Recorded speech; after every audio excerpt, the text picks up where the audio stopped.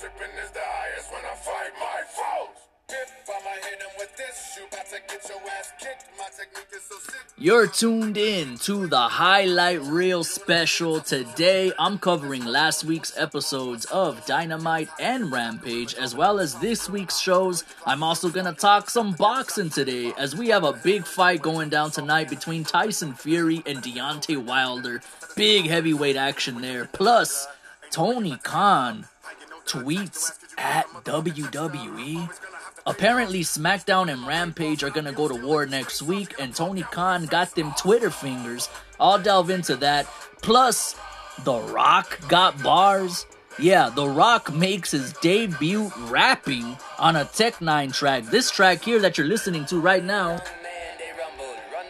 I'm gonna play his verse, and we'll discuss it. All this and more on the Highlight Reel.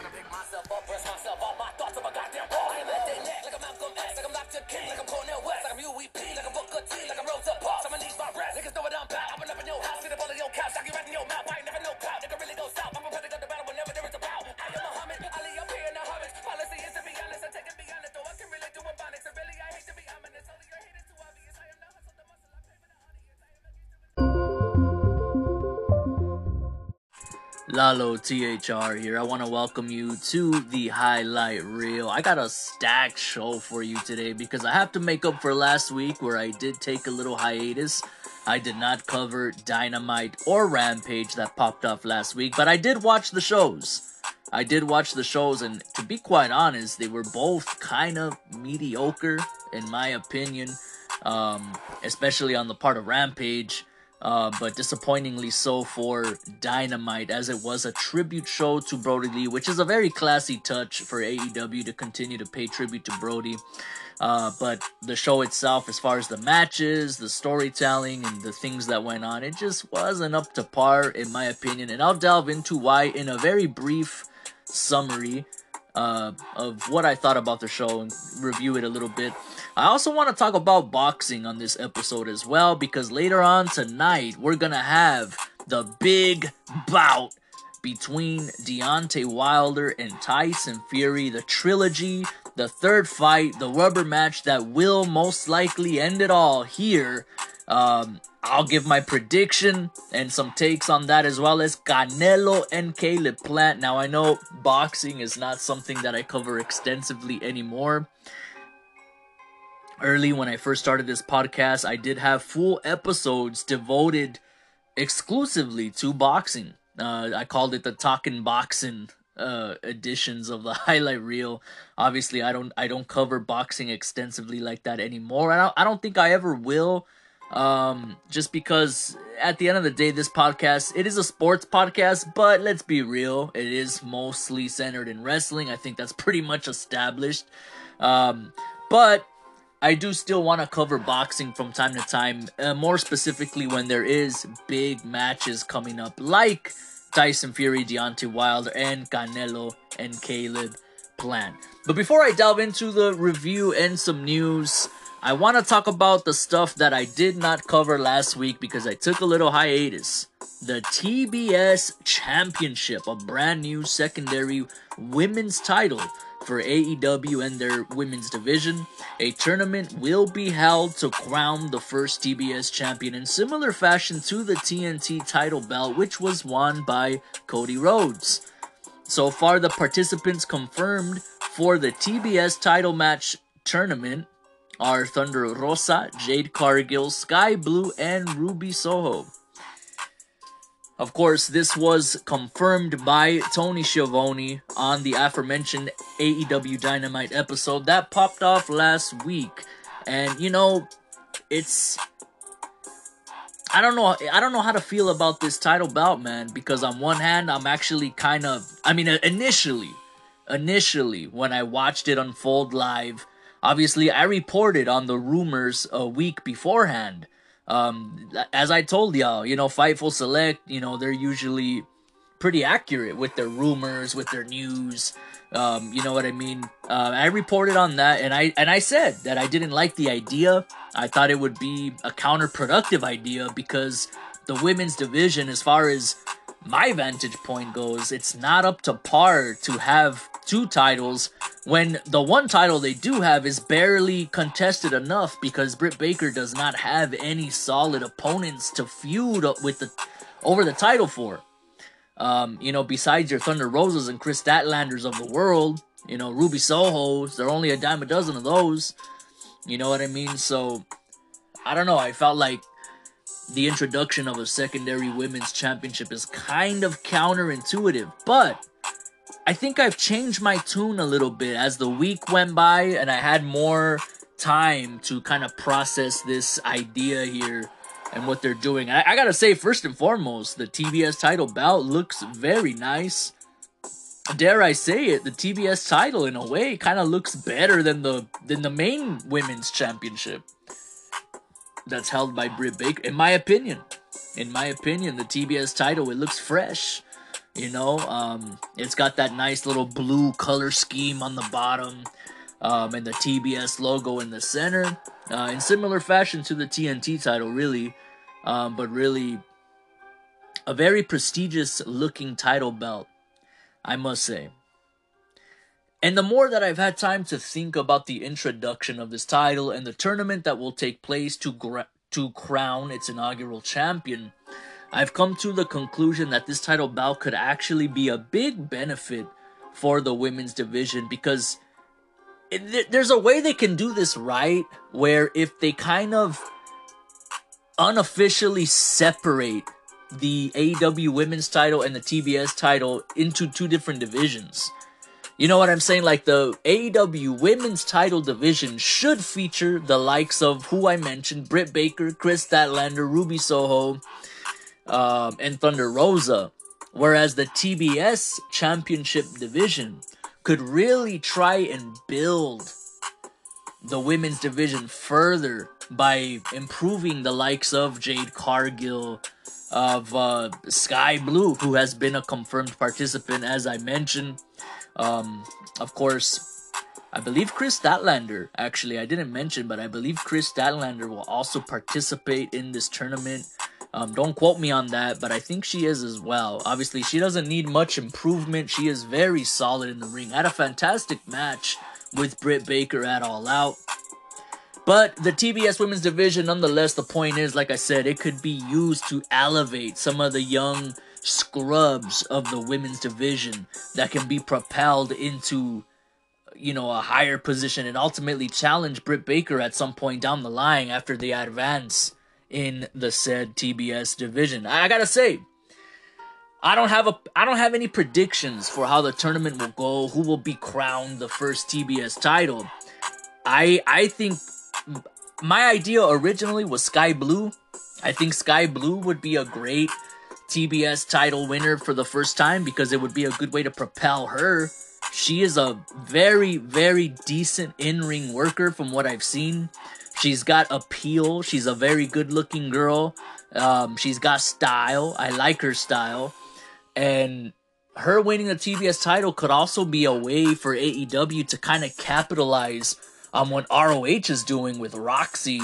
I gotta say, it's unbelievable that this 19-year-old girl won the women's championship in ROH. That is a tremendous accomplishment, and I'm super proud of Roxy. Reality of Wrestling alumni there. Mad props to Booker T. And Sky Blue kind of reminds me of Roxy in that same way where she has that youthfulness about her. And to see her carrying a strap around, a championship around, would be in the like of a Roxy holding the title. A young girl that's gonna become a major player in the game, already is by winning that championship. Of course, the TBS title, it's not the main title in the women's division, but that's why it's perfect for someone like Sky Blue, in my opinion.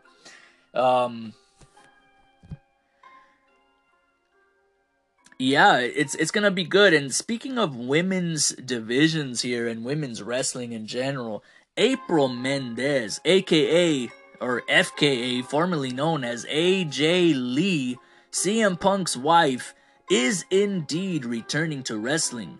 but it'll be as a non-wrestler for WOW, Women of Wrestling. It's making a return in a big relaunch for them, partnering with CBS Viacom to produce a new television series, which will see one Tessa Blanchard as the face of the wrestling show, essentially, along with AJ being a color commentator for the matches. Now, I surmise to believe that AJ, she'll wear many hats for the Federation. Perhaps she'll have creative control. Perhaps she'll have an on-screen role at some point. Perhaps as an authority figure or booker of some sort. Of course, none of that is confirmed. That's just what I think. I just feel like they wouldn't be making a big deal out of AJ signing with Women of Wrestling if it's merely just for a commentary role. That's just my opinion. Now, I don't know much about Women's of Wrestling as a promotion. I know they've been around for a while. I guess they went MIA for a little while. I don't know if COVID kind of brought their production to a halt, or I don't know what exactly happened, but I know they've been around for a while. I've heard that name before. Wow, Women of Wrestling. But I gotta tell you right now, their partnership with Viacom CBS is a very big deal. I mean, I'm talking, this is like almost on the same level as SmackDown getting picked up by Fox. This is a very big deal, and I don't think people realize that. You know, Viacom, they're a big media conglomerate.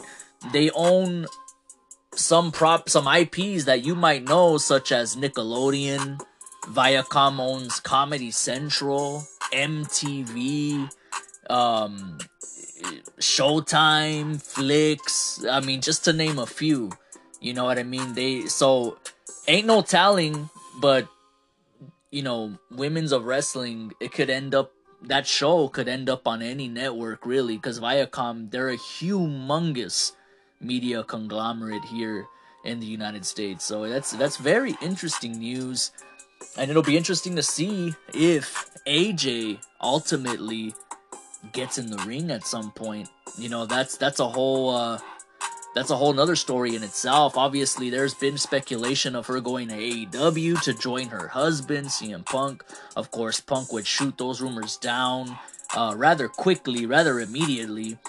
Just a few weeks back in an interview, when he was asked that question, he said that AJ apparently has a messed up neck. He repeated that. He emphasized that. He repeated that like 3 different times. Like, yeah, she's got a messed up neck, dude. It's not happening. So that's very interesting. Now, the Tessa Blanchard stuff. Now, that's a whole nother can of worms right there. Obviously, Tessa Blanchard has humongous controversy going on. That's pretty much put her out of action for a whole year and a half now. Of course, she is a former Impact Wrestling heavyweight champion in the men's division, not the women's division. She actually beat a man for the title. I believe it was Sami Callihan, if I'm not mistaken. I think I talked about it on this podcast early on. Really, really cringy episodes back in the day. Well, they still are, but... yeah, I don't know. Tessa Blanchard, it's gonna be very interesting to see the reception that she gets from here on out. From what I've seen, as far as social media goes, the Twitter machine and whatnot, it hasn't been very good. It has not been very good thus far. I mean, literally in every post that I see of Tessa Blanchard and AJ even, I mean, they put poor AJ there to try to shield Tessa Blanchard, if you will, from any kind of criticism. At least that's what it appears to me. And yet, even still, with AJ in the picture smiling and hugging Tessa Blanchard, all in the comments, everybody, every single comment is like, this is not what we wanted. We do not want Tessa Blanchard, blah, blah, blah, whatever, you name it, And you know what? It's justifiable, man, because I can't defend Tessa Blanchard, because I've said it before and I'll say it again. Look, in my opinion, everybody deserves a chance at some point to redeem themselves. But when you have a case like Tessa Blanchard, where she's not taking any responsibility at all for the things that she's been accused of, and I mean, I wasn't there.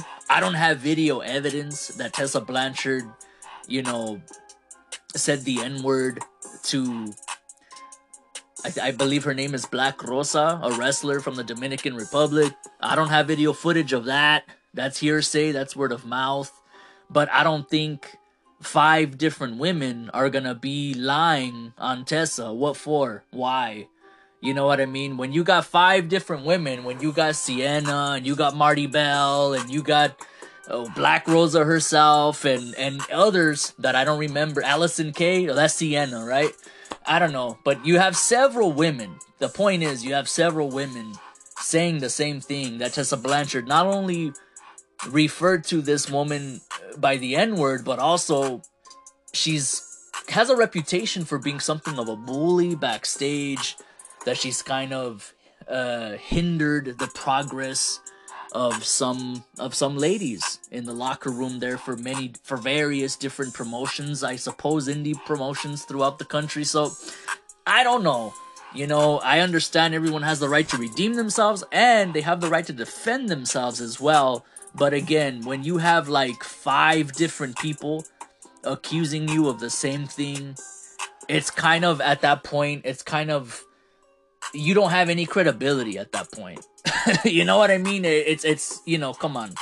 It's just one of those things. You can't really come back from that. When you have this many people accusing you of the same thing and you're gonna deny it, I can't respect that.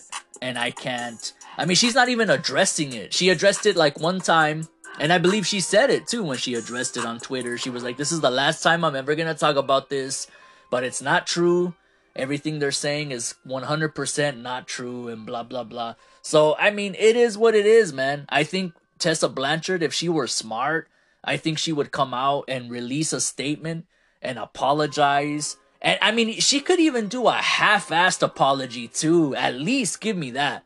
Where she could say, where she could give like a Tommy Dreamer type of apology. You know what I'm saying? Where she could be like, hey, you know what? To whoever I've ever offended, I'm sorry. I don't condone this or that type of thing, that type of behavior.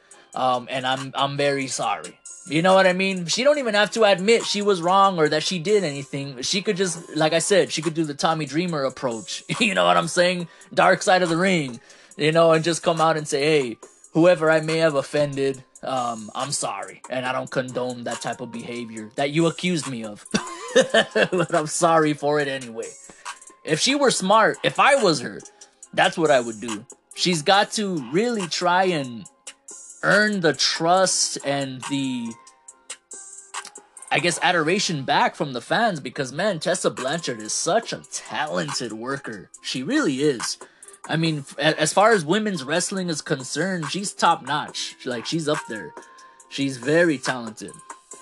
So, it remains to be seen. I mean, I'm definitely, honestly, I don't know exactly what channel WoW is gonna appear on, because like I said, Viacom, they own so many networks and so many different properties. I mean, hell, it could be on Nickelodeon for all we know. It could be on Comedy Central. It could be on MTV. We could have a brand new Wrestling Society X. If anybody gets that reference. If you know, you know. Cheers to you. But nonetheless, I will tune in because it's going to be interesting to see how that goes. Sammy Guevara, the brand new TNT champion after dethroning the Redeemer Miro last week on Dynamite. This marks Miro's first ever singles loss as well, which is another distinction for the Spanish god, Sammy Guevara.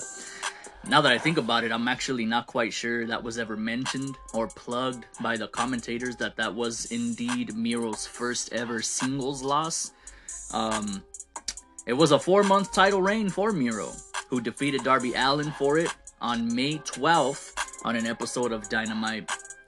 And I was saying for the previous couple of weeks, really, I was saying that I don't mind if Miro drops the TNT strap, just so that way this could perhaps propel him on his way to the AEW title. Because Miro, I'm telling you right now, this guy is ready.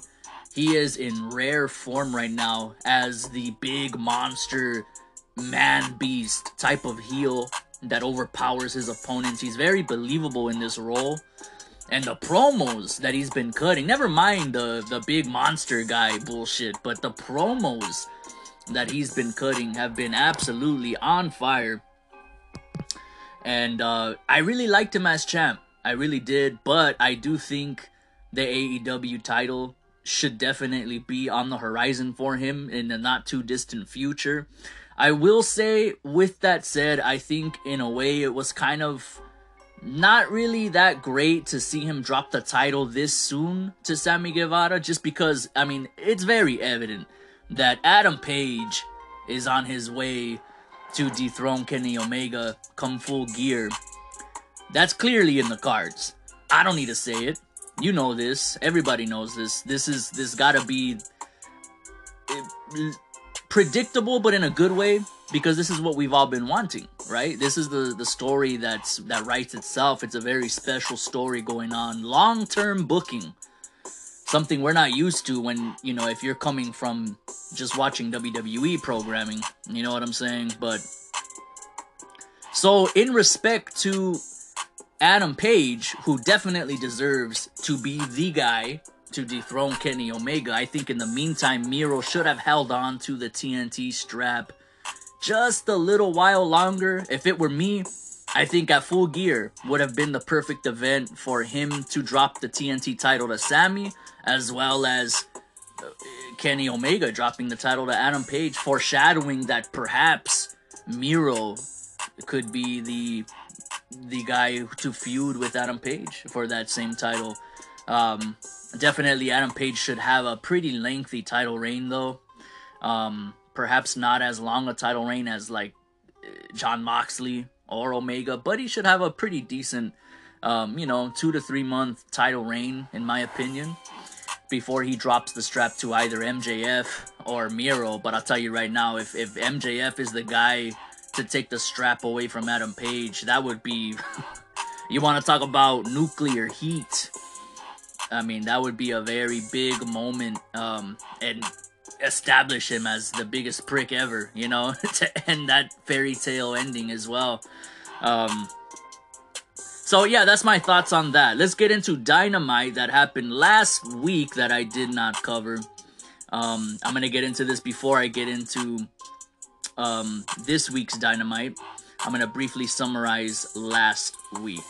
Honestly, besides the aforementioned title bout between Sammy and Miro, and the opening bout between Adam Cole, who continues to be insanely over.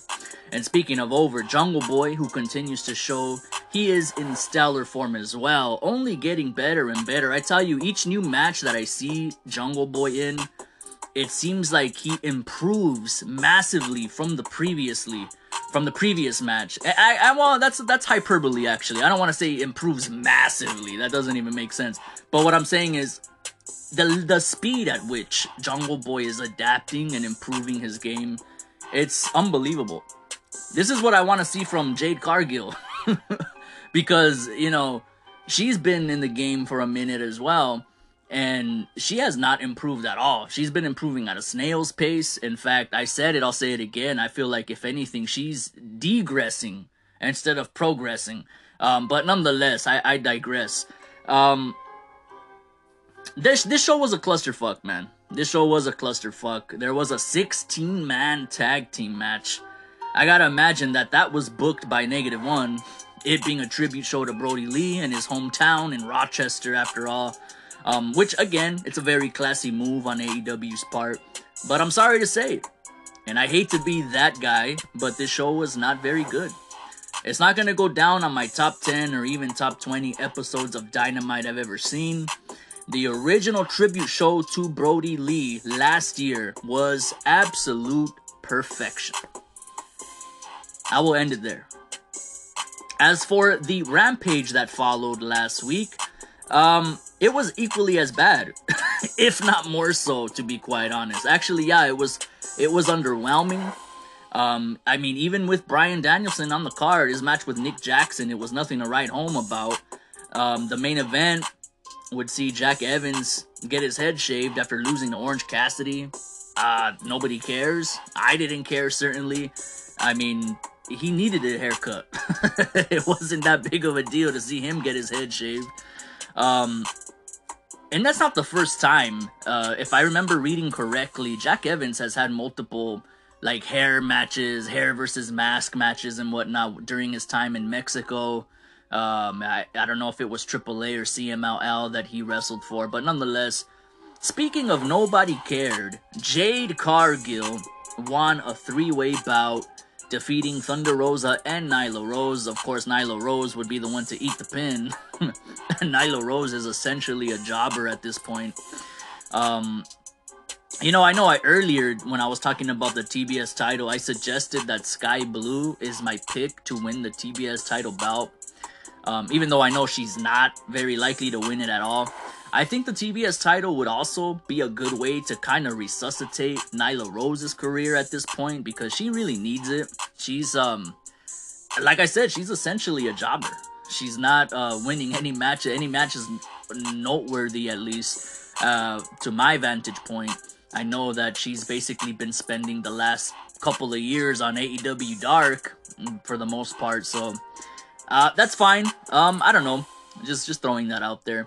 Now, for Dynamite this week, let's get into it. Dynamite kicked off with an 8-man tag team match featuring the Super Elite taking on Jurassic Express with Christian Cage and the American Dragon, Bryan Danielson. Very fun match overall. There was a botch during a powerbomb spot. I have to touch on that. The Bucks and Adam Cole lifting up Luchasaurus on a Kenny Omega and not providing enough leverage, evidently, for Kenny to hold Luchasaurus up.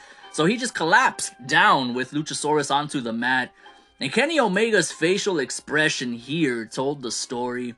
It was that of frustration, but at the same time kind of like, oh, well, fuck it. Shit happens. You know, shit happens. That was a fun match there. The Spanish God, Sammy Guevara, defended the newly won TNT strap against one Bobby Fish. Now, it is confirmed that Mr. Fish is all elite. So that's an interesting move. He's a good hand, I suppose. I mean, certainly after watching this bout, I'd never seen him perform before. So it was a nice coming out party for him from my perspective. This was a good match. What can I say? I mean, Bobby Fish kept it nice and simple. He lowered the pace from what Sammy is used to, or from what I'm used to seeing from Sammy. A lot of the WWE guys coming in, I've noticed, are really slowing down the tempo in their matches and showing these kids how it's done. You know, listen, guys, sometimes less is more. I concur. A match doesn't need to be a spot fest. Doesn't have to have a bunch of crazy spots left and right to be good. I get it. They get those, you know, this is awesome chants from the crowd and whatnot. You're not going to get those kind of chants, you know, this is awesome, you know, during, you know, chin locks and hammer locks and hip tosses, you know, I get it. But, you know, sometimes less is more. I'm a firm believer in that. Sometimes less is more. And, you know, I want to take back the spot fest phrase. I don't want to use that phrase because I feel like that's kind of disrespectful to the work these guys do, because they are freaking earning their paychecks out there. Come on, you know, the way they work, whether you want to call it a spot fest or indie-rific or not, but I like that, you know, they're earning their paychecks, but the dynamic of these WWE/NXT guys coming in, like an Adam Cole, like Malachi Black and Andrade, and now Bobby Fish, they're slowing down the tempo, and they're really selling, and they're really, you know, telling a story in that respect. So ultimately, Sammy Guevara retains the TNT title via pinfall victory after hitting his patented GTH finisher. In the post-match, America's Top Team do a run in beating down Sammy. His best friend Fuego del Sol would run in for the save, but be overwhelmed by the numbers game until Chris Jericho and Jake Hager come out and clean house. Dan Lambert gets on the mic, and I'm not going to go into specifics of what was said, but they basically set up a tag team match for next week's Dynamite, emanating from Miami, Florida. It will be Jericho and Hager taking on Junior Dos Santos and I believe Jorge Masvidal. Now that's interesting. That is you know, from what I've seen, Junior Dos Santos he's not looking very good. Let's just put it like that. And I respect the guy and everything he's accomplished in MMA. He's a former champ for UFC. But I don't know, like just watching him throwing hands with Jericho, he needs to be trained. I don't think he's ready for a tag match, especially if it is indeed with Jorge Masvidal. Jorge Masvidal, it remains to be seen what he can do, because I gotta say, when he delivered that running knee strike to Jericho, he did it very well. It was safe. He executed it smoothly. You know what I mean? Clearly, Jericho was not hurt. Because that knee to the head, it could really do some serious damage. Just watch his fight with Ben Askren. You want to talk about knockout of the year? He knocked Ben Askren out like 5 seconds into the bell ringing. You seldom ever see that in MMA. So that's going to be interesting, if nothing else. I really think there's going to be some fuckery. I'm pretty sure Men of the Year are probably going to run in before the match could even get started. And they're going to go all out brawling. And, you know, and they should be in this match. It shouldn't be Junior Dos Santos and Jorge Masvidal. It should be Ethan Page and Scorpio Sky taking on Jericho and Hager. I'm pretty sure we've seen that already, though, now that I think about it. So perhaps that's why they're taking this route. It'll be interesting, if nothing else. The aforementioned TBS title is introduced by Tony Schiavone. I've already covered that. Darby Allin takes on Nick Comoroto in an exhibition. This was a kind of a random bout, to be quite honest, but I'm happy to see that Nick Comoroto cat get a look. That dude's a genuine beast. He has a real throwback, classic, big wrestler look about him. You know, almost like a Bruiser Brody type or something. You know what I'm saying? He has that classic, throwback, big wrestler look, like from the 80s and early 90s, you know? Nonetheless, Darby Allin goes over in what was a decent showing. QT Marshall would run in and attack Sting, executing a cutter. Sting no-sells the cutter, getting right back up. Of course, he would hit his patented Scorpion Death Drop finisher to close out the segment. So, Darby Allin, they're keeping him busy. I don't think he's gonna, you know, feud with the Nightmare Factory now, or whatever they're called. I don't know. That remains to be seen. It was kind of weird how they just dropped his little feud with, I guess it was Shawn Spears, when Tully Blanchard, you know, came out and called him out and all that. I'm wondering what happened with that. I guess they just dropped that and they're just moving Darby Allin on to different opponents. That's kind of cool. You know what I mean? If this was WWE, we would have seen Darby Allin in a rematch with Shawn Spears or whoever else he had wrestled in the last couple of weeks. You know what I mean? He'd be in a series of rematches, rubber matches on free TV, you know, with shenanigans and the like. So it's refreshing, and it's definitely refreshing to see Nick Comoroto. Like I said, that I like his look. As far as his in-ring work, he's okay from my vantage point. I have to see more of him, but he definitely, just based off of looks, like on a Jade Cargill level, he has a superstar look, sort of. You know, I mean, he's a big dude. He's a grizzly bear. You know, he looks like a beast. And you know, imagine Nick Comoroto in a program with Miro at some point down the line. You know what I'm saying? Like 2 semi-trucks colliding. That'll be something to see. Dante Martin sets up a match with Malachi Black as he cuts a promo saying he's been a problem for everybody lately, and he will take on anyone, anytime. The lights go dark, and one Malachi Black is standing in the ring when the lights come back on, and he spits his black mist into the eyes of Dante Martin and nails him with the Sin Eater finishing maneuver. He grabs a microphone and proclaims, "The House of Black accepts." You know, this Dante Martin kid, I'm just being Captain Obvious here when I say this, but this kid is incredible. And he definitely has a bright future. Dante Martin kind of gives me OG Rey Mysterio vibes. You know, like when I was a kid watching Rey Mysterio and seeing the amazing things he would do in WCW, it was all inspiring to me as a kid.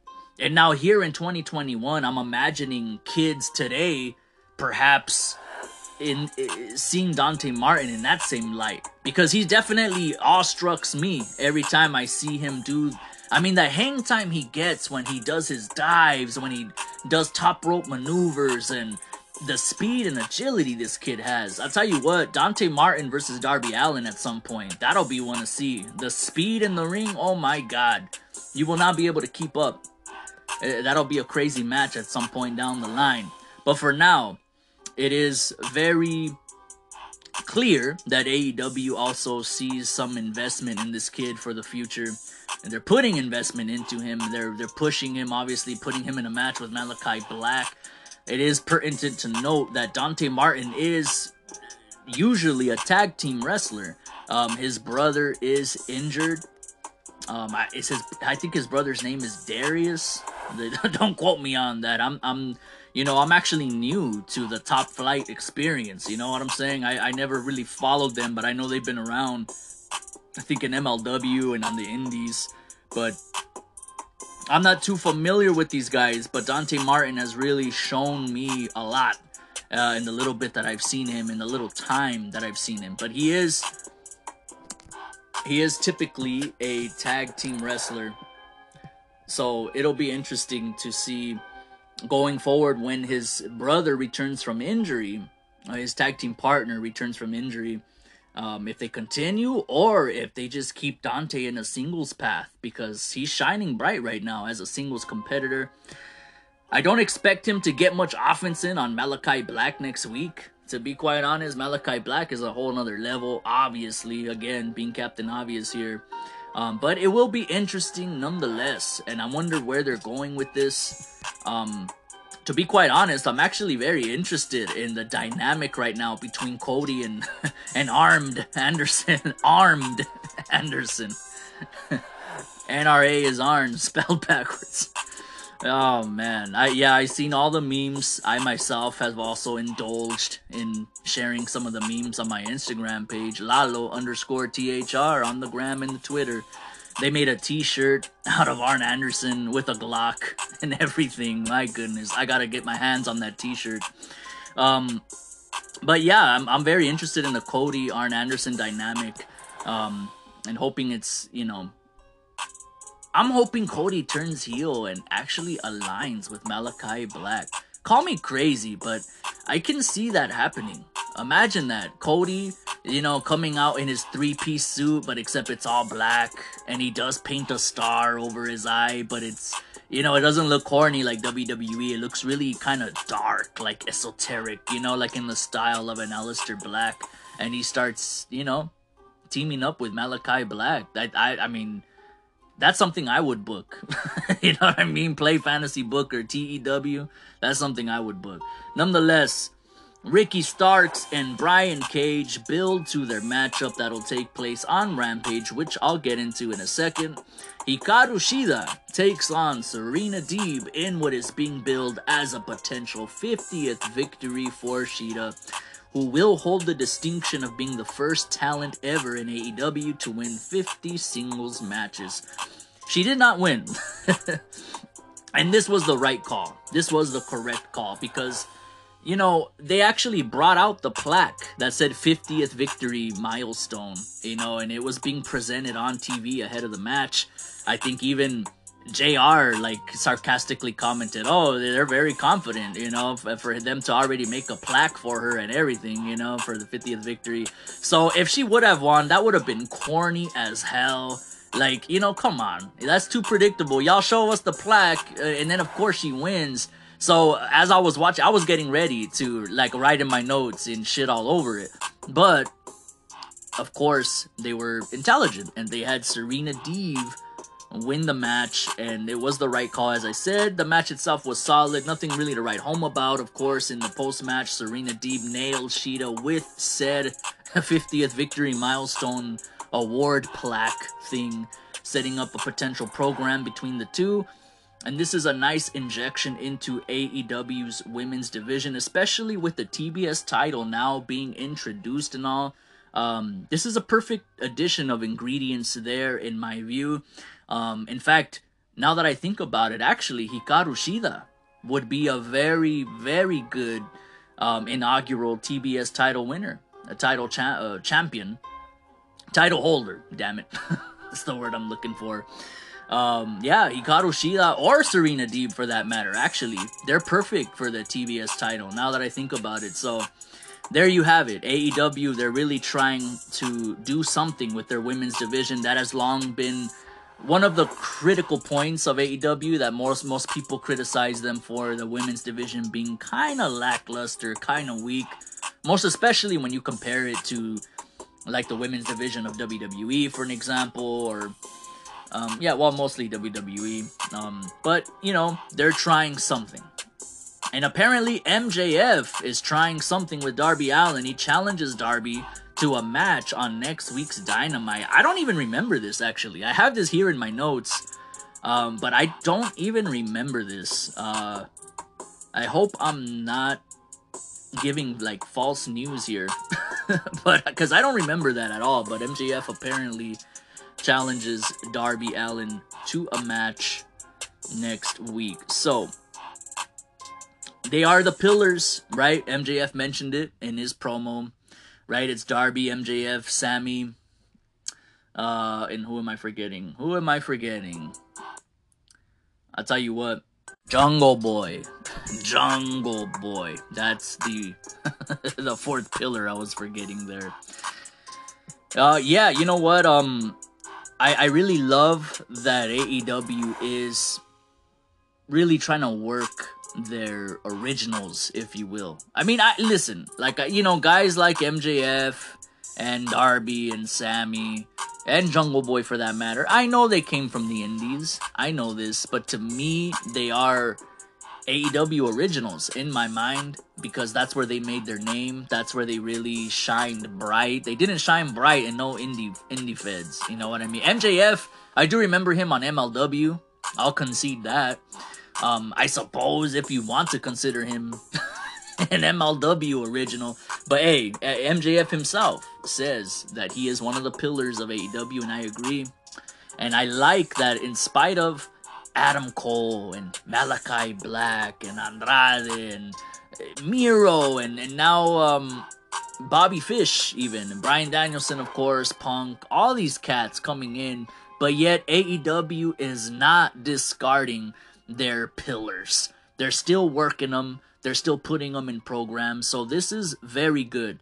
And you know what? We'll see what happens between MJF and Darby, because I don't have a clue. I really think that MJF should be situated to be a top contender for the AEW championship. It's interesting because on Instagram, AEW has posted the updated rankings for their titles, and MJF is nowhere to be found on the rankings. So I actually have the rankings right here. So as of October 8th, the AEW rankings are as follows.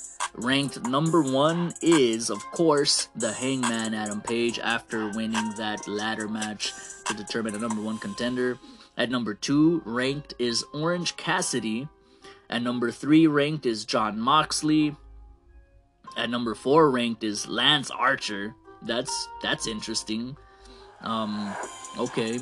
And at number 5, Miro, the Redeemer, God's favorite champion. I'm telling you right now, man. That's the guy right there. That is the guy. I don't know if I was the man with the pen in AEW, I don't know if I would set up MJF to take the title away from Adam Page, or if it'll be Miro to be the one to do it.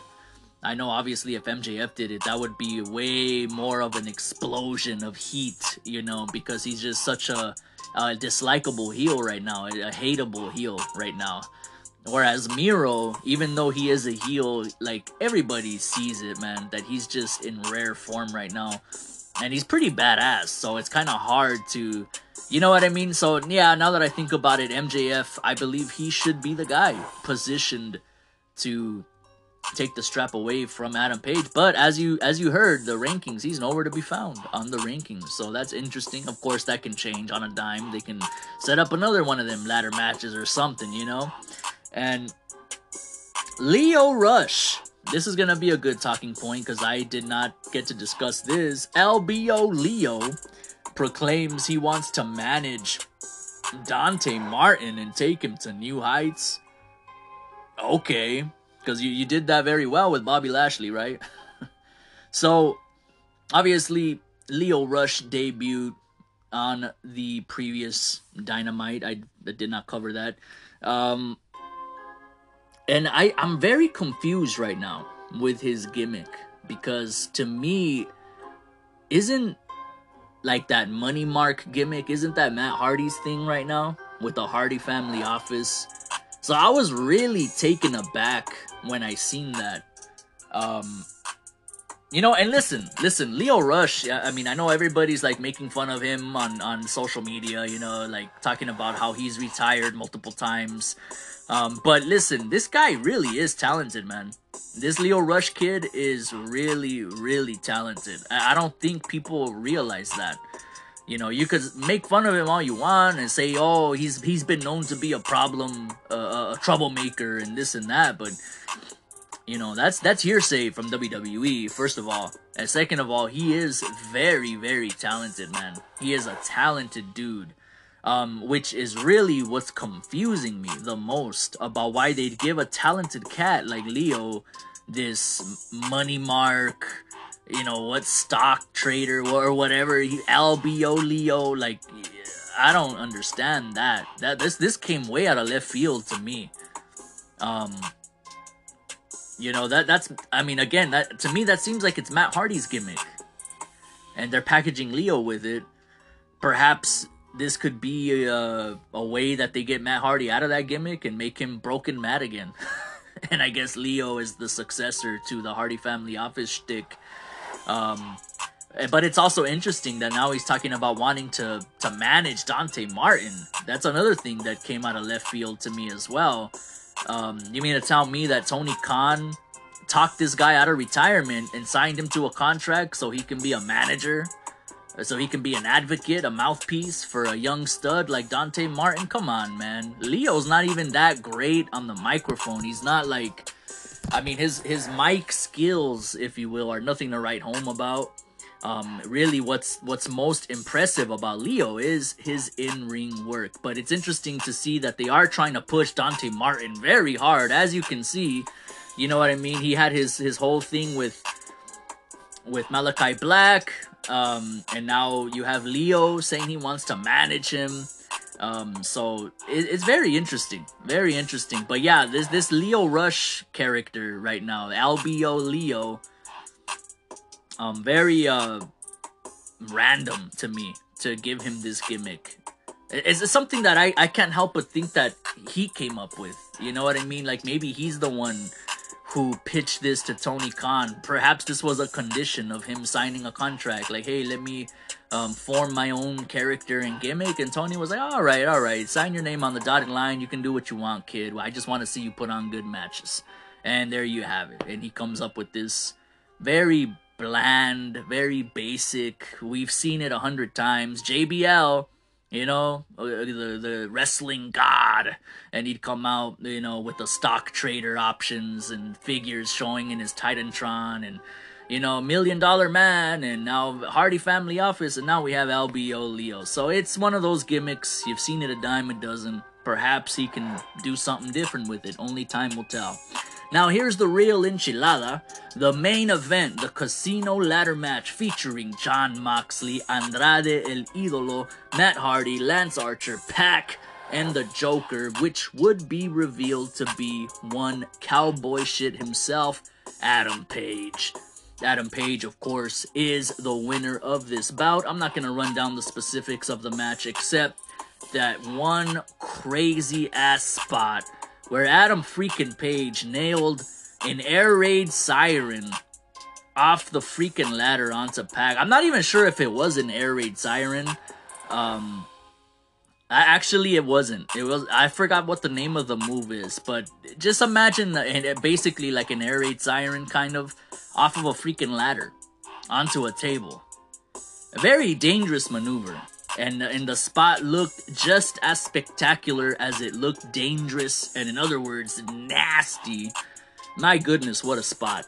I was really worried about Pac when I initially seen it, but of course, because the way he fell, like, it looked like he had very little time to actually shift his body so that he falls on his back and not on his freaking head and break his neck.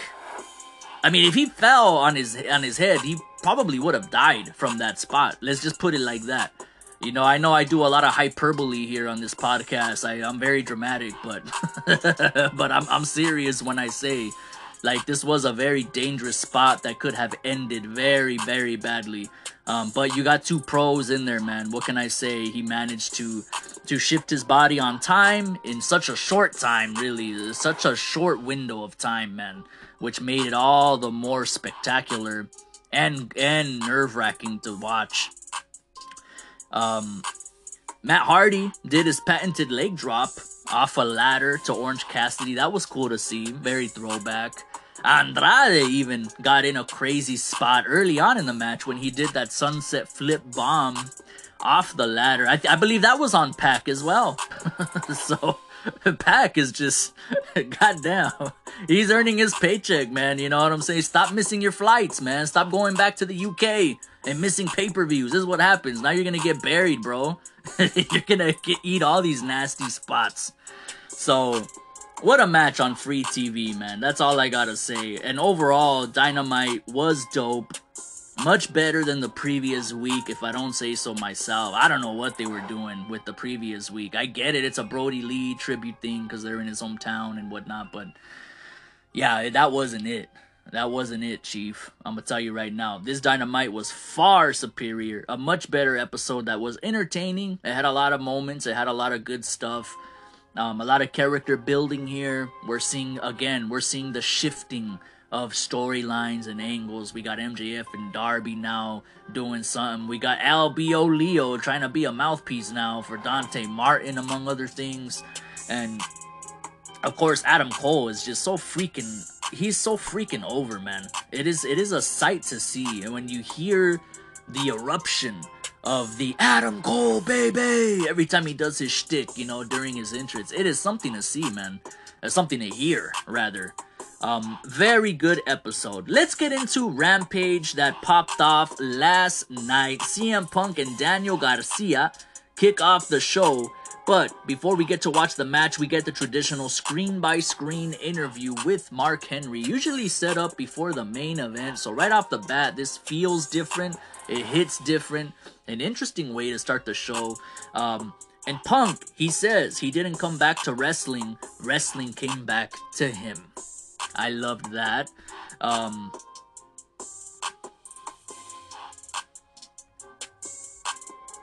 CM Punk also would tell Daniel Garcia and 2.0, you try to jump me in Chicago, I'm gonna end it in Philadelphia. So, yeah, 2.0 and Daniel Garcia, they are a thing, and it's good to see them back. They've been kind of MIA the last few weeks. And I gotta tell you, man, before I get into the details of this match, I really want to see Daniel Garcia more. This guy is incredible, man. He really reminds me of a modern day version of Dean Malenko. I mean, even the way he looks, he kind of looks like him a little bit. I mean, sorta. I don't know, but he's a real throwback technical wrestler, like a Dean Malenko, like a Chris Benoit, like a Lance Storm type. That's the vibes I get from this Daniel Garcia kid. And that's you know what? Now that I think about it, that's what's been missing in wrestling, man. That's what's been missing for a while now. Is like a good throwback technical wrestler. You know what I'm saying? Like Man of 1,000 Holds, Dean Malenko type. Just a technical dude who's just constantly working on the body part, doing all these holds and takedowns, and you know what I mean? That's what's been missing in wrestling, man. I mean, I don't know. I haven't watched WWE in a long time, so I don't know if they got somebody like that on there doing that. But yeah, it's nice to see that again. And CM Punk and Daniel Garcia, they lock up as the crowd chants for CM Punk. Of course, Excalibur would claim on commentary, Philadelphia is proving to be CM Punk country. And I love that. It proves that Punk isn't just a big draw in Chicago, but all over the country, all over the world. CM Punk has Garcia in a bridge hold and then goes for a pin. Garcia kicks out. Punk takes down Garcia with an excellent shoulder tackle, and this causes Garcia to take a step back and think about his next course of action. Punk takes Garcia down and has a heel lock, and Garcia grabs the ropes right away. Good ring generalship. Punk slaps Garcia and scoops up Garcia for multiple body slams. Garcia begins working on the knee. Garcia distracts the referee, Bryce Remsburg, which allows 2.0 to attack CM Punk via distraction. They head out for their first picture-in-picture commercial break. Love those. We return from the break with Daniel Garcia working the leg of CM Punk. Garcia goes for a pin attempt, however, Punk kicks out. Garcia is working on the right knee of Punk. Punk makes it back up and delivers multiple shoulders into the gut of Garcia. Garcia goes for a big drop kick and Daniel misses and lands on the back of his head. Garcia and Punk are exchanging multiple strikes. Punk hits Garcia with a roundhouse kick. Love to see it. Next, Punk hits Garcia with a neck breaker and then a rising knee strike. Punk hits Garcia with a short arm clothesline and follows it up with a Pepsi twist. I love seeing that move there. Real throwback to his ROH days. Punk calls for the go to sleep. Garcia counters and has CM Punk in the sharpshooter. Punk grabs the ropes, however. Garcia pulls him back and Garcia takes out both members of 2.0 on accident. Punk ultimately wins the bout via submission victory using the Anaconda Vice. You love to see it. I haven't seen the Anaconda Vice in a long time, and some nerd out there has to have the stats here, because that's gotta be the first time that Punk wins a match with the Anaconda Vice in a very long time. I think even in his last year with WWE, I don't think he ever used that move anymore. Certainly, I don't remember if he did. So, that was very cool to see, man. You gotta love it. And same thing with Darby Allin, man. They're keeping Punk busy. It's interesting to see him, working different dynamics, wrestling different people. I really thought he was being set up to feud with Ricky Starks after his bout with Will Hobbs. So I was kind of taken aback by this matchup here with Daniel Garcia. But nonetheless, hey, you don't want to rush things, right? AEW, they take their time. They let things marinate. It's long-term booking, daddy. Something we're not used to if you came from WWE like me, watching their stuff. So we cut to a backstage promo featuring Albio Leo with Dante Martin and Matt Sydal in tow. Apparently this is setting up a match between Punk and Matt Sydal, because apparently Albio Leo has creative control. I guess. I mean, he's over here booking matches.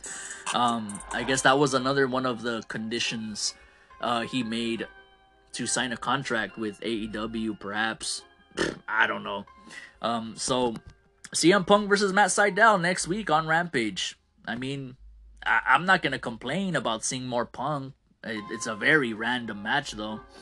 Nonetheless, the Acclaimed take on Lucha Bros for the Tag Team Championships. Now, I don't know if the Acclaimed are #1 ranked tag team contenders. I'm not sure what they did to earn title shots, but again, I'm not gonna complain. I love the Acclaimed and I love Lucha Bros, and to see these studs in the ring doing their thing, you love to see it. And I can't wait to see these cats shine bright as champs one day, speaking on the part of the Acclaimed. Nonetheless, the match begins with Penta, El Cerro Miedo, and Anthony Bowens. The Lucha Bros controls the match right after hitting multiple moves on Bowens and Max Caster. Penta hits Caster with an excellent stereo kick. However, he drops down with a quick DDT. Bowens hits Penta with a running knee strike. The Acclaimed are now working together and controlling the match. The Acclaimed, they're controlling the match. They make mistakes, however, and Penta makes them pay by transitioning the attack into a double DDT. Rey Fenix is the legal man now. He hits Caster with a nice stunner. Phoenix hits Bowens and Caster with an excellent double cutter. Bowens hits Phoenix with a rolling elbow strike. Caster attempts to end it with the boom mic. And Phoenix knocks him off the top rope. The Lucha Bros end it with assisted fear factor on Anthony Bowens to get the victory. So, Lucha Bros are steady proving that they can have a good match with pretty much any tag team, even if they're green like the Acclaimed. And in spite of the Acclaimed being green, I enjoy seeing them, man. I love how Max Caster referenced Armed Anderson in his rap. That got a huge pop out of me. Because, I mean, oh my god, the memes and everything surrounding Arn have been freaking hilarious. Like I said, I've indulged in it myself and shared some of them on Instagram. Lalo_THR, that's LALO_THR. Give me them likes, man, give me them follows. I could definitely use them. But nonetheless, yeah, man, where do Lucha Bros go from here? It's gotta be Proud and Powerful at Full Gear, and that's clearly what's gonna happen. But you know, again, AEW takes their time. They let things marinate. They don't rush into programs. They don't overexpose their guys. This is how you book good wrestling. You know what I mean? Jade Cargill with Smart Mark Sterling goes one-on-one with Sky Blue. And Jade goes over. Thunder Rosa does a run-in on Jade Cargill in the post-match. So Sky Blue, man, she's one of the talents that I suggested could potentially be the first inaugural TBS champion. You know, I know she's young, I know she's green, but I see a future for her certainly. And perhaps it's not a good idea, maybe, but hey, man, she did what she can to make Jade Cargill look presentable. Jade Cargill is just terrible in the ring, man. I'm sorry to say. You know, as I do this podcast, I'm trying hard to be like an unbiased, fair, like journalist, if you will. Like, you know, I write down a lot of notes and I watch these matches with not just as a fan, but also having this podcast, I also watch as a, I don't know, I mean, kind of like a journalist, I guess you can say. Like, I review the matches, man, you know, and that's my job as a host here. And I want to like Jade Cargill. I really do. I want to like her. But it's difficult because she's just not good at all in the ring, man. You know, I compared her to Batista, like a female version of OG Batista when he was coming up. But Batista has steady improved over the years. Because when he first started, he was almost Jade Cargill bad. Like, he was really bad himself. And then look what he did. Eventually, of course, he became champ. And he even carried the company a little bit. At least when he was on SmackDown, you know, carried that brand on his shoulders. You know, after Eddie passed and everything. So, Jade Cargill, she's taking a long time, though, to progress. That's what I'm getting at. She's been with AEW for what? Almost 2 years now? Has it been 2 years? I don't know. But she's, instead of improving, instead of progressing, it seems like she's digressing or degressing. I don't know the word I'm looking for. Like, she's not getting better, she's getting worse, man. You know, from my vantage point. So that's not good. AEW has spent a lot of money on her. They put a lot of money into her. It was interesting. I actually... Regrettably, I will shamefully admit that I watch Roads to the Top because I like the dynamic of seeing AEW backstage, seeing the inner workings, if you will. That's the main reason I watch it. I can give a shit less about baby showers and Cody and Brandy's romantic life as a married couple. I watch for the, you know, for the AEW stuff. And it was interesting because in the episode that I watched, I'm not sure if it was the debut episode or the second one, but Red Velvet actually complained to Brandy Rhodes that Jade Cargill was working stiff on her and legitimately hurt her with like a slap to the face. And it's funny because as I'm watching that, I'm like, exactly. Like, that's what I see from Jade Cargill when I watch her wrestle matches, not just with Red Velvet, but with everybody that I've seen her with. Not so much that she's stiff, but it first of all, it looks like she doesn't even know how to take a bump. I have yet to see Jade Cargill take a bump, and if I have seen her take a bump, it was forgettable because I don't remember clearly. She needs work. They need to send her to the Nightmare Factory. She needs to train. She needs to hone her craft because, again, it does not seem like she's getting any better. It seems like after a year with AEW, she's actually gotten worse.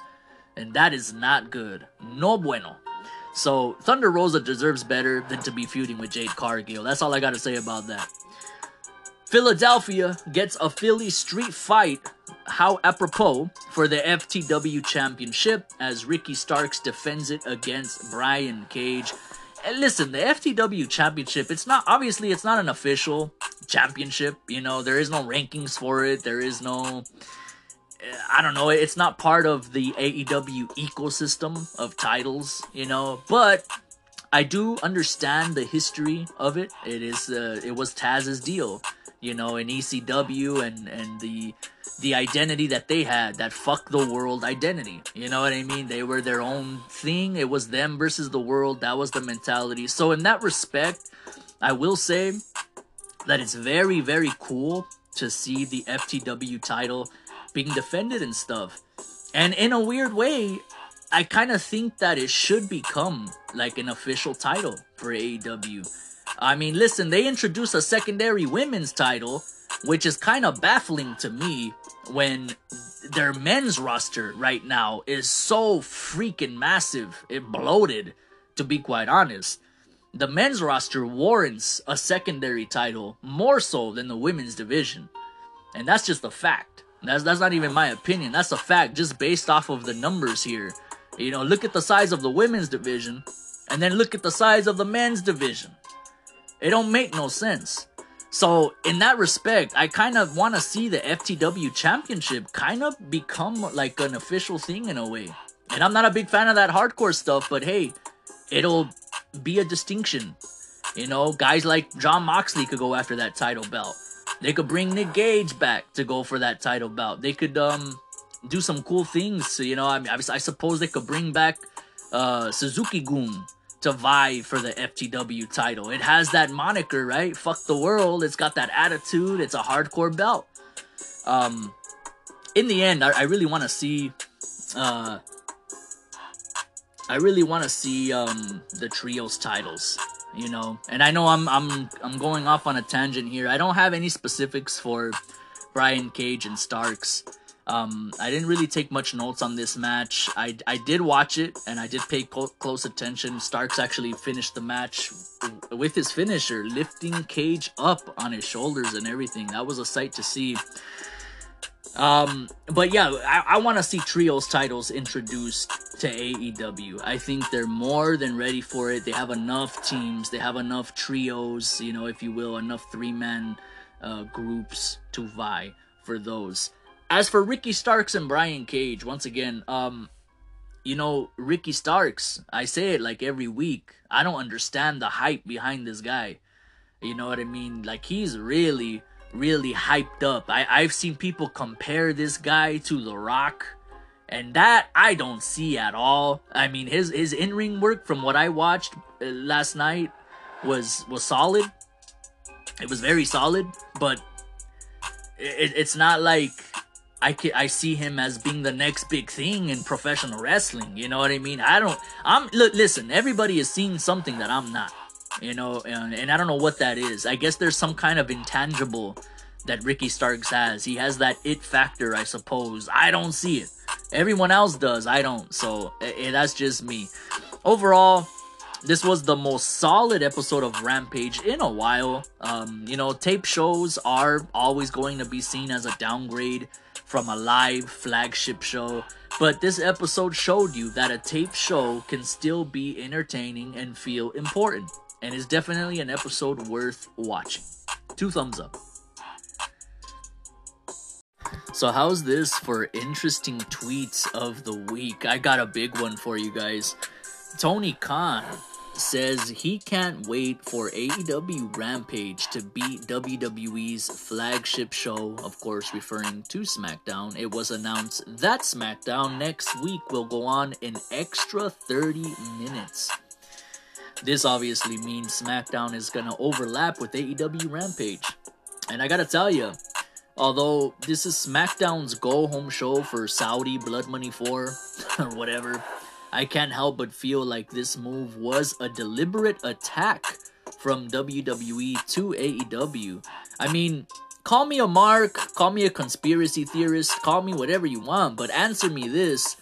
When is the last time SmackDown ever went 30 minutes over their allotted time? When? I'll wait. I don't think I've ever seen that, ever in SmackDown's history, to be quite honest with you. So this is interesting to say the least. Now, Khan would tweet, quote unquote, "Saw you're doing a half hour head to head with us. I can't wait to finally beat your main show head to head. It's been a long time coming. See you next Friday for hashtag AEW Rampage at AEW Rampage on TNT." A fan would actually tweet back at Tony Khan saying, quote unquote, "Tony, worry about your own show." To which Tony Khan would actually reply to the tweet saying, quote unquote, "I already announced the hashtag AEW Rampage card for live next Friday, and it's straight fire, Chief."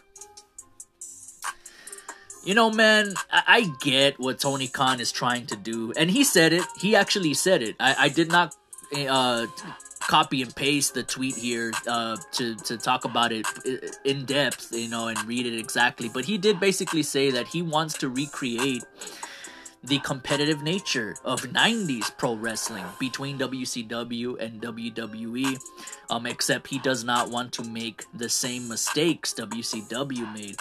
Now, I get all that, but let's be real here, man. I mean, I gotta say it. I gotta say it. To me, this feels very juvenile.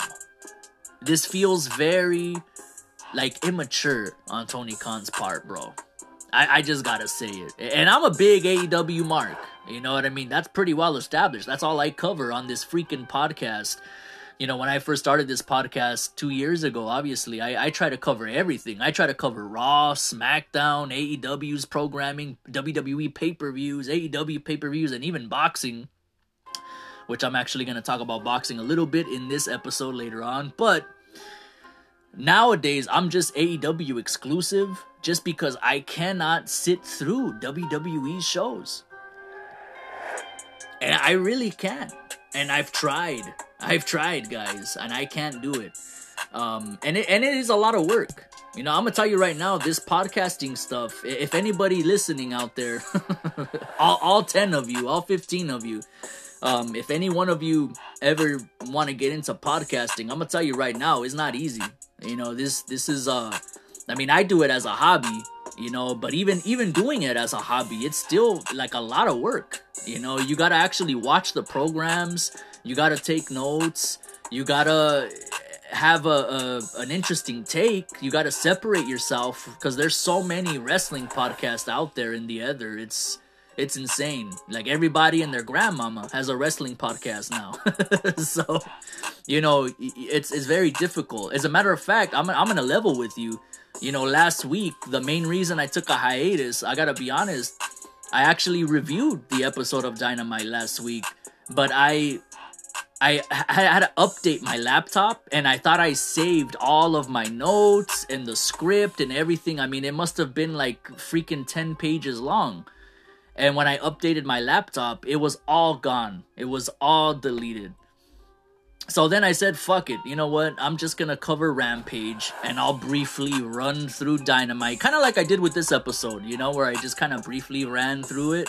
I was going to do that with Rampage, but then I get an email right when I'm sitting down, you know, and getting ready to type and getting ready to write the script and the notes for that episode. I get an email telling me that my company that I work for is going out of business. So come November, I'm gonna be out of a job.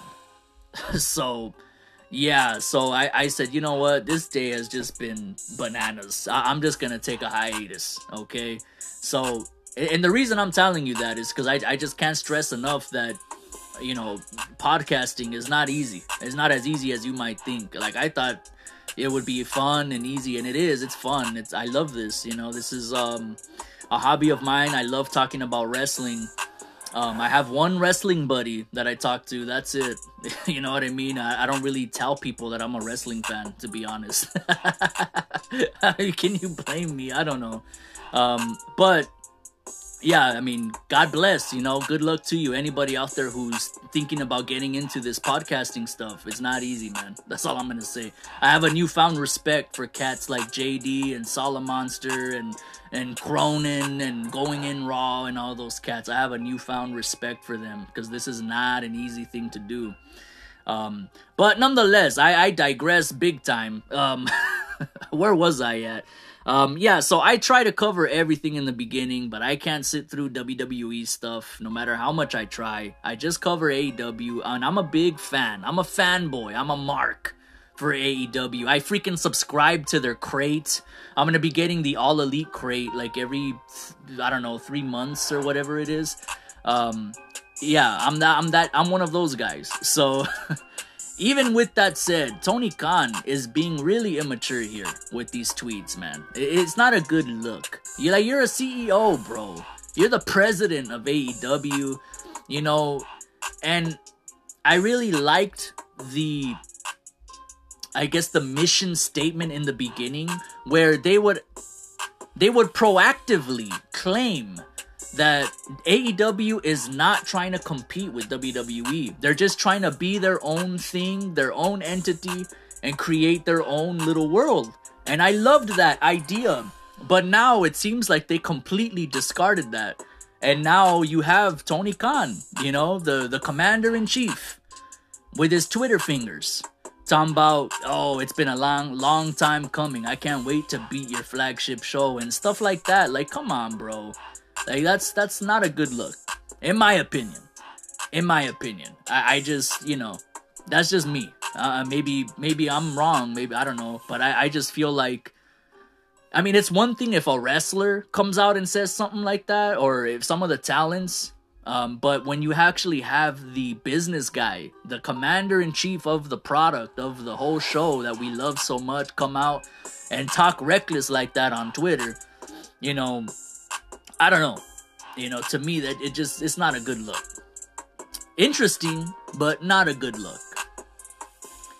It remains to be seen what happens next Friday when Rampage does compete with SmackDown. SmackDown obviously is a live show. Rampage is taped.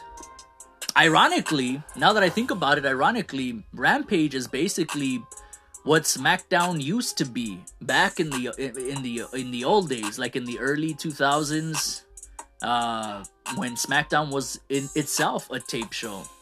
Of course, it was always 2 hours, but it was also a tape show, and you get that same feeling when you watch Rampage. It's almost like the OG SmackDown when it was taped. And I remember, like, you know, the spoilers and stuff that would be all over the internet world.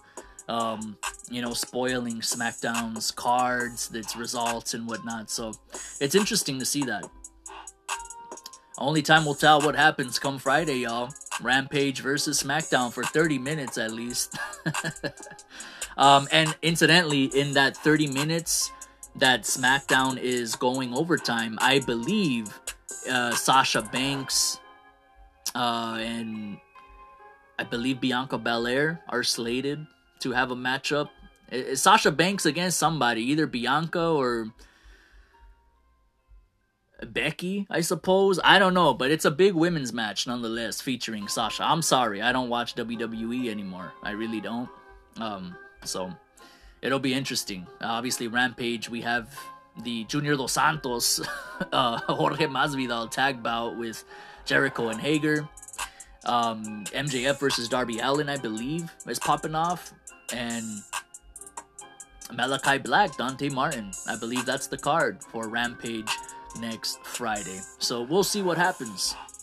I thought this would be interesting to talk about. Dominic Mysterio says that his school teachers, when he was in like elementary school, they actually were curious if there was actually a custody battle over him. During an interview with Ryan Satin, Dominic would say, quote unquote, I would come back to school and all the teachers would be curious on like what's my home life like, because they didn't know if my dad was Eddie or not. If there was an actual custody battle going on for me between Eddie Guerrero and and my real dad, Rey Mysterio. So some of the teachers had to pull my mom aside or my dad when they would come pick me up and ask them what's the deal, because they didn't think it was healthy. Dominic, as a kid, was also worried about exactly what would happen if Eddie Guerrero had won the match, because apparently he legit thought that he'd be going home with Eddie if he won. Oh man, it's just funny to me because even as a teenager, when I seen that angle and that whole thing unfold, you know, with Eddie and Ray back in the day, you know, now that I think about it, I think that was like the last major feud that Eddie had too before he passed away, if I'm not mistaken. I could be wrong about that, but that's just what I'm thinking. But nonetheless, as a teenager watching that, I remember thinking to myself that this is so ridiculous, and this kid is gonna be really fucked up like when he grows up. Like, is he gonna know like that was an act? So we've come full circle. I've come full circle reading this story here that, yeah, as a kid, you know, his actual teachers didn't, you know, they were concerned for him, and he was concerned that he'd be going home with Eddie Guerrero if Eddie won the ladder match for for custody over him. I'm your papi. Oh man, that is great. That is great stuff. The last news piece here before I get into some boxing talk, if you guys will be interested in that, I want to talk about The Rock appearing on Tech N9ne's brand new album in a track known as Face Off. I'm actually going to forward through the track and I'm gonna play The Rock's verse. If y'all want to hear The Rock rap, do y'all want to hear The Rock rap? I certainly do, just to hear him spit. I don't know if he's got it or not. Let's find out, y'all. I'm gonna play the track right now. The Rock on Tech N9ne's brand new album in the track called Face Off. Let's hear it. It's about drive, it's about power. We stay hungry, we devour. Put in the work, put in the hours, and take what's ours. Like in some more in my veins, my culture banging with strange. I change the game, so what's my motherfucking name? What they gonna get though? Desecration, defamation. If you wanna bring it to the masses, face to face, now we escalating. When I have to put loose asses, mean on ya, like a dream. When I'm rumbling, you're gonna scream, mama. So bring drama to the king, Brahma. Watch with extreme mana.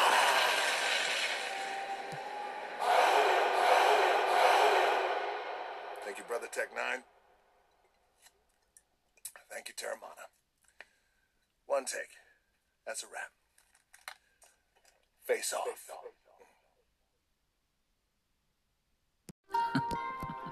All right, there you have it. The Barama Bull Daddy, The Rock, spitting some bars. I never thought I'd see the day. That was cool, man. That was really, really cool. And I gotta say, you know what? As he said in the track, and in several articles they've been saying it as well, that supposedly The Rock did this rap in one take. That's it, one take. And you know, he didn't. Well, I'm assuming that he rehearsed and everything, I would imagine, but just for him to make a debut on a track with a big superstar like Tech N9ne, who's really dope and who could really rap. Like, I mean, he's got flows. He could really rap. Not like none of these weirdo mumble rappers these days, right? That came from SoundCloud and all that trash. Like, Tech N9ne is a real OG who could really rap. And The Rock, for him making his debut and supposedly that being one take, that was it. That's impressive. I gotta say it. That's very impressive. Is there anything The Rock can't do? I mean, Jesus Christ. I'm really, like, I have half a mind to believe that The Rock is not human, man. Like, he's a freaking android, you know? Like, he's one of them humanoid AIs, like Elon Musk or something. You know what I'm saying?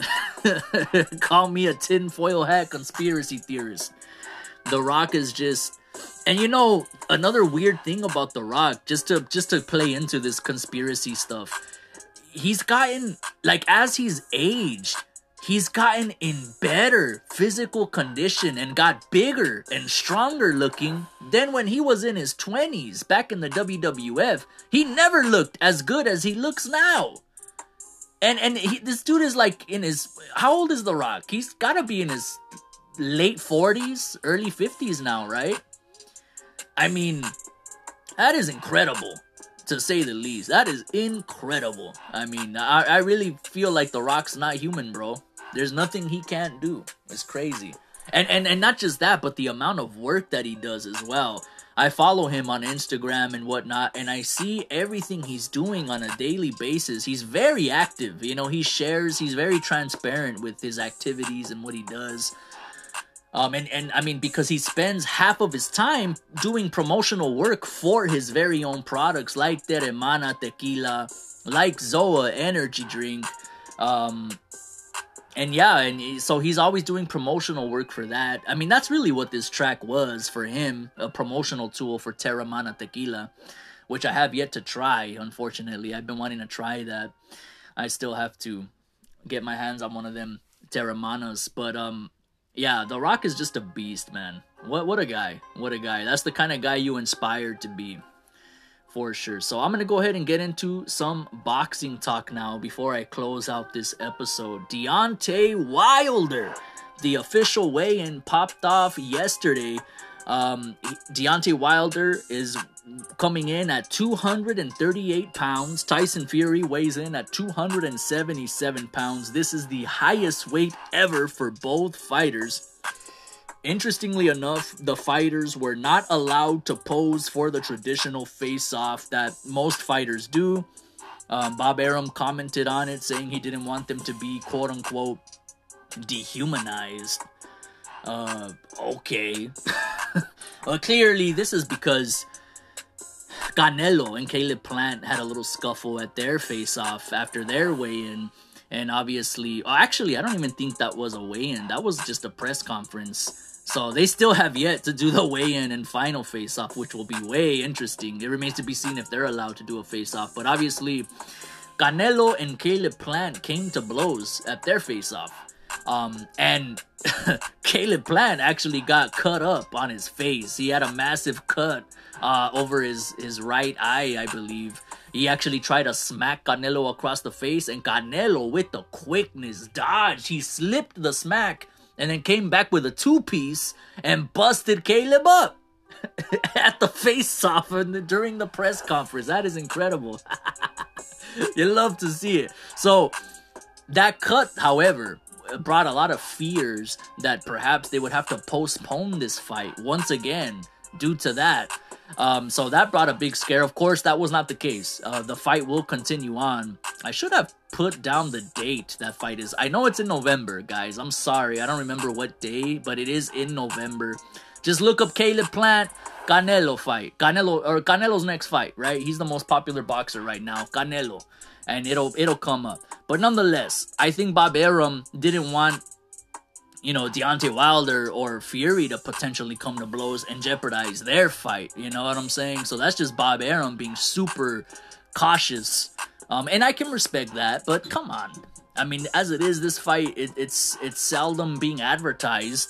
It remains to be seen what kind of pay-per-view numbers this is going to do, because I believe UK fans are not able to attend this fight because of the COVID stuff going on. It's super hard, you know. Usually when a UK fighter that's popular, like Tyson Fury, when he fights, the UK fans, they roll with their guys, bro. They roll with their dude, you know, and they come in droves, and they make the fight so much more fun and exciting, because the UK fans, they're traditionally soccer fans, right? Like, every single person in the UK practically is a fan of football, of soccer. And so it's traditional in soccer games to sing the songs that they come up with. Sometimes they're folk songs or songs that represent the history of the team and whatnot. Good crowd cheers and everything. And they bring that flavor to boxing which is something that's not the norm for boxing. You know, I mean, most of the time, boxing fans, they don't be singing or nothing like that. They just, you know, they'll cheer or boo, or, I mean, you seldom ever hear the fans really chanting anything in boxing. So that's why when UK fighters fight, I love to see it, because the fans, they make it that much more exciting. They bring a whole new flavor, man. They're like Mexican fans, actually. Yeah, Mexican fans, they do the canta no llores, and they do their own thing. Ole, ole, ole, ole, you know, ole, when a fighter is out getting outboxed, you know what I mean? But yeah, the UK fans, they're on that same level. Alright, guys, as for my prediction, though. Oh, man, you know, this fight last year. Oh, no, earlier this year. I think. No. Yeah, last year in February. I'm tripping. Last year in February, their second fight popped off, and I put all my marbles on Deontay Wilder. I thought Deontay Wilder was gonna knock Fury out. And I thought he was gonna do so handily. I didn't think it would be a difficult fight for Deontay. And I based this because, not only because of that right hand, it's just a thing of beauty. It's a deadly weapon. I mean, Deontay Wilder is officially, he's got the highest knockout percentage in the history of the sport, I believe, right?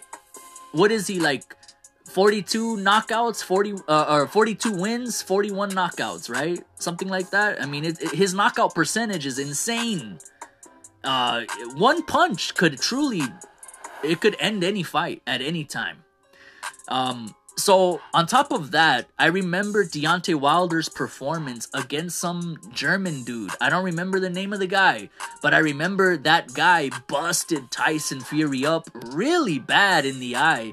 And that guy is not a puncher. He's not a big puncher. At least I don't think he was. From what I remember, his record did not indicate that he was a big puncher. So if this little puny guy could hurt Tyson Fury like that, almost win the fight by causing a stoppage, because his Tyson Fury's eye got very bad, I was thinking to myself, well, now imagine what Deontay's gonna do. Oh my God, was I wrong. When I was watching Tyson Fury absolutely ragdoll this guy.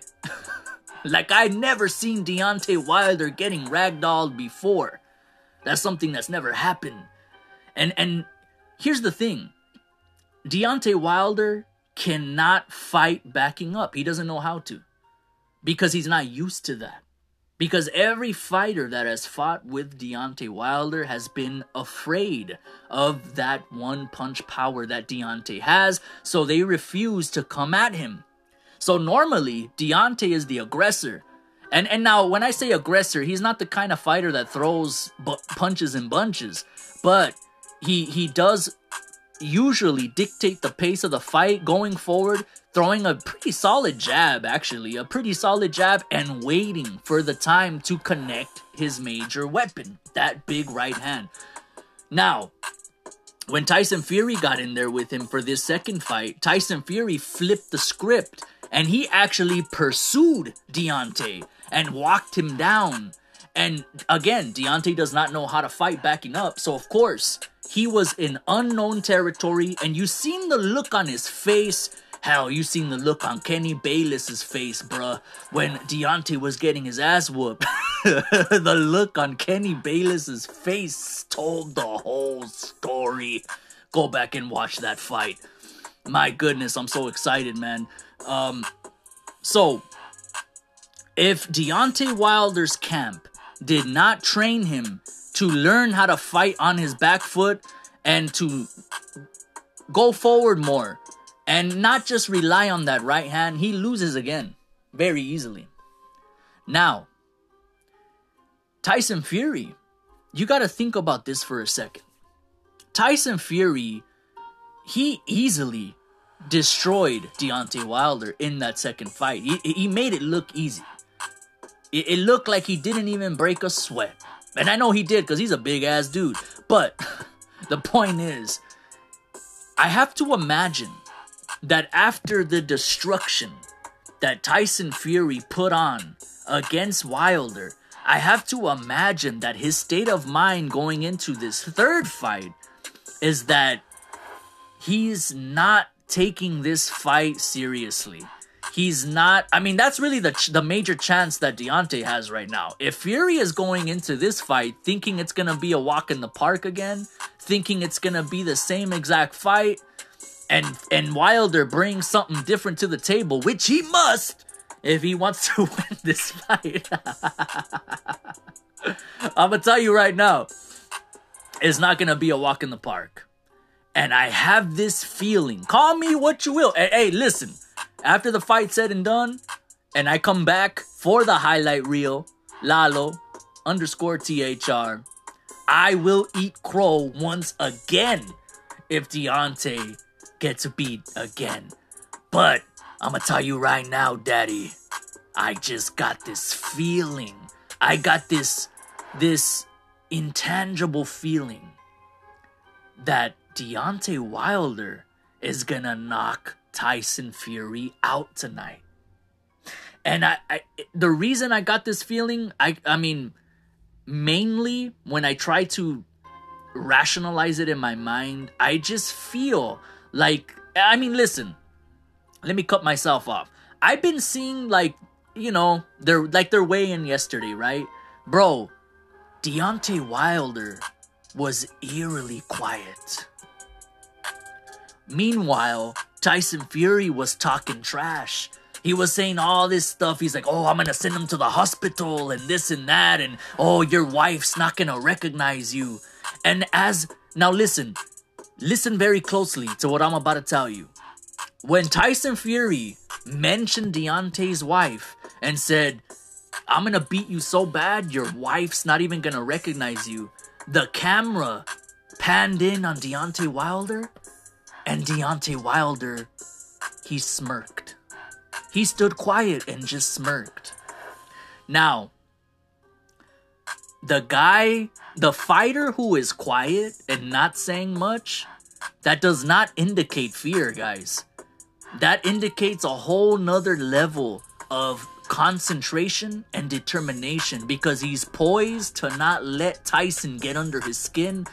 The loudest guy in the room is usually the weakest guy in the room. Remember that saying. And I'm going to tell you right now, a boxer who normally talks a lot, but is eerily quiet during the build-up to a fight, in my view, that's a scary man.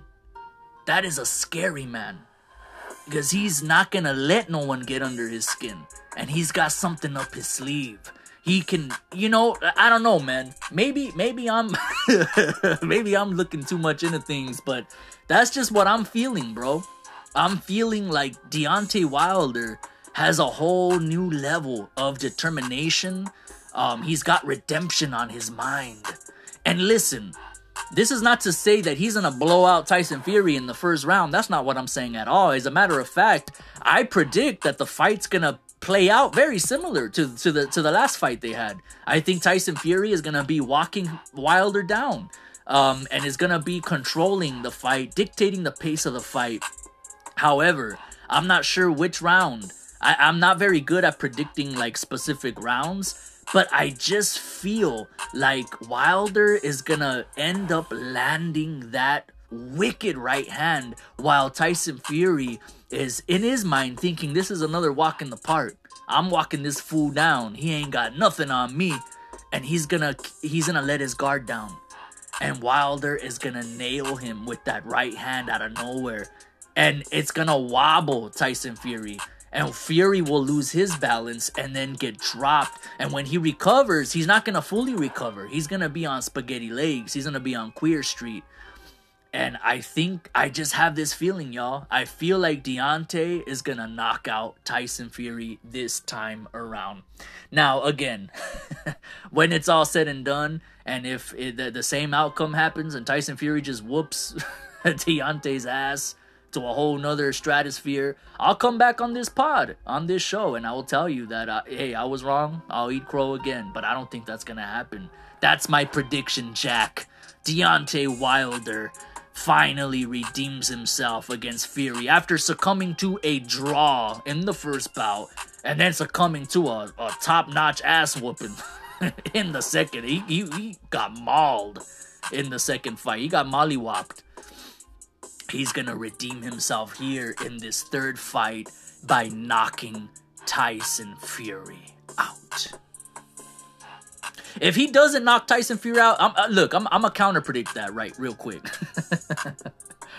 Some of y'all probably rolling your eyes like, oh man. No, listen, I'm gonna counter predict this though. If Tyson Fury does win again, I don't think he's gonna win by knockout this time. I think he'll win by decision this time. If he should win again, I think it'll be by decision for Fury. But I'm sticking to my guns. Once again,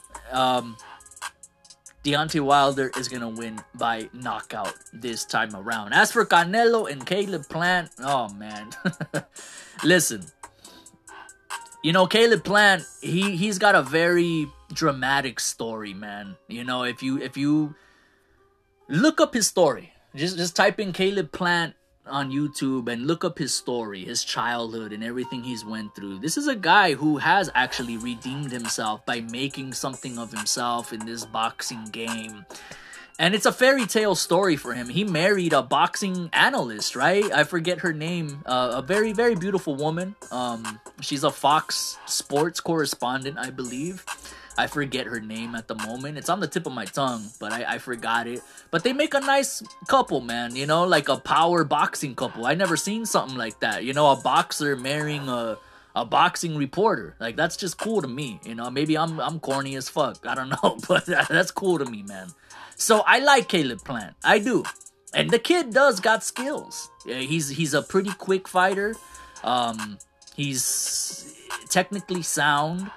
You know, he doesn't go out there and just fight like a caveman. You know what I mean? He's got the sweet science down pat.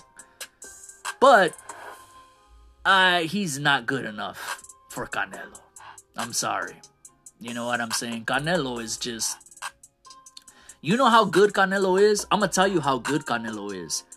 That my grandfather, who is from Mexico City, he's a Chilango. Now, I know Canelo is from Jalisco, right? He's from Guadalajara. But nonetheless, my grandpa's a Mexican. You know, he's a real Mexican. And yet, every time we watch Canelo fight, he's always talking shit about Canelo because he says his fights are too easy for him. So these are clearly staged. That's how good Canelo is. That my grandpa thinks that Canelo's fights are all staged because he looks like he wins too easily. That's how good Canelo is. And every time he tells me that, like, I chuckle, you know, and I'm like, yeah, all right, Grandpa, yeah, you're right. But come on, you know, that's how good Canelo is. Every other fight, my grandpa's cool with. We're gonna watch Fury and Deontay Wilder later tonight. That's a tradition. Me and my pops, me and my grandpa. You know, we watch the fights together. We watch soccer together. You know, so that's how we spend our time together. You know what I mean? And he's gonna watch Tyson Fury and Deontay Wilder. He ain't gonna say nothing. But every time he watches Canelo fight, he's always like, man, he wins all of his fights too easily. They're all staged. No, Gramps. Canelo is just that good. Canelo KOs Caleb Plant inside of 7 rounds. I'll give it 7 rounds. Canelo will KO Caleb Plant. Perhaps 9. Again, I'm very bad with predicting specific rounds, but Canelo is going to defeat Caleb Plant.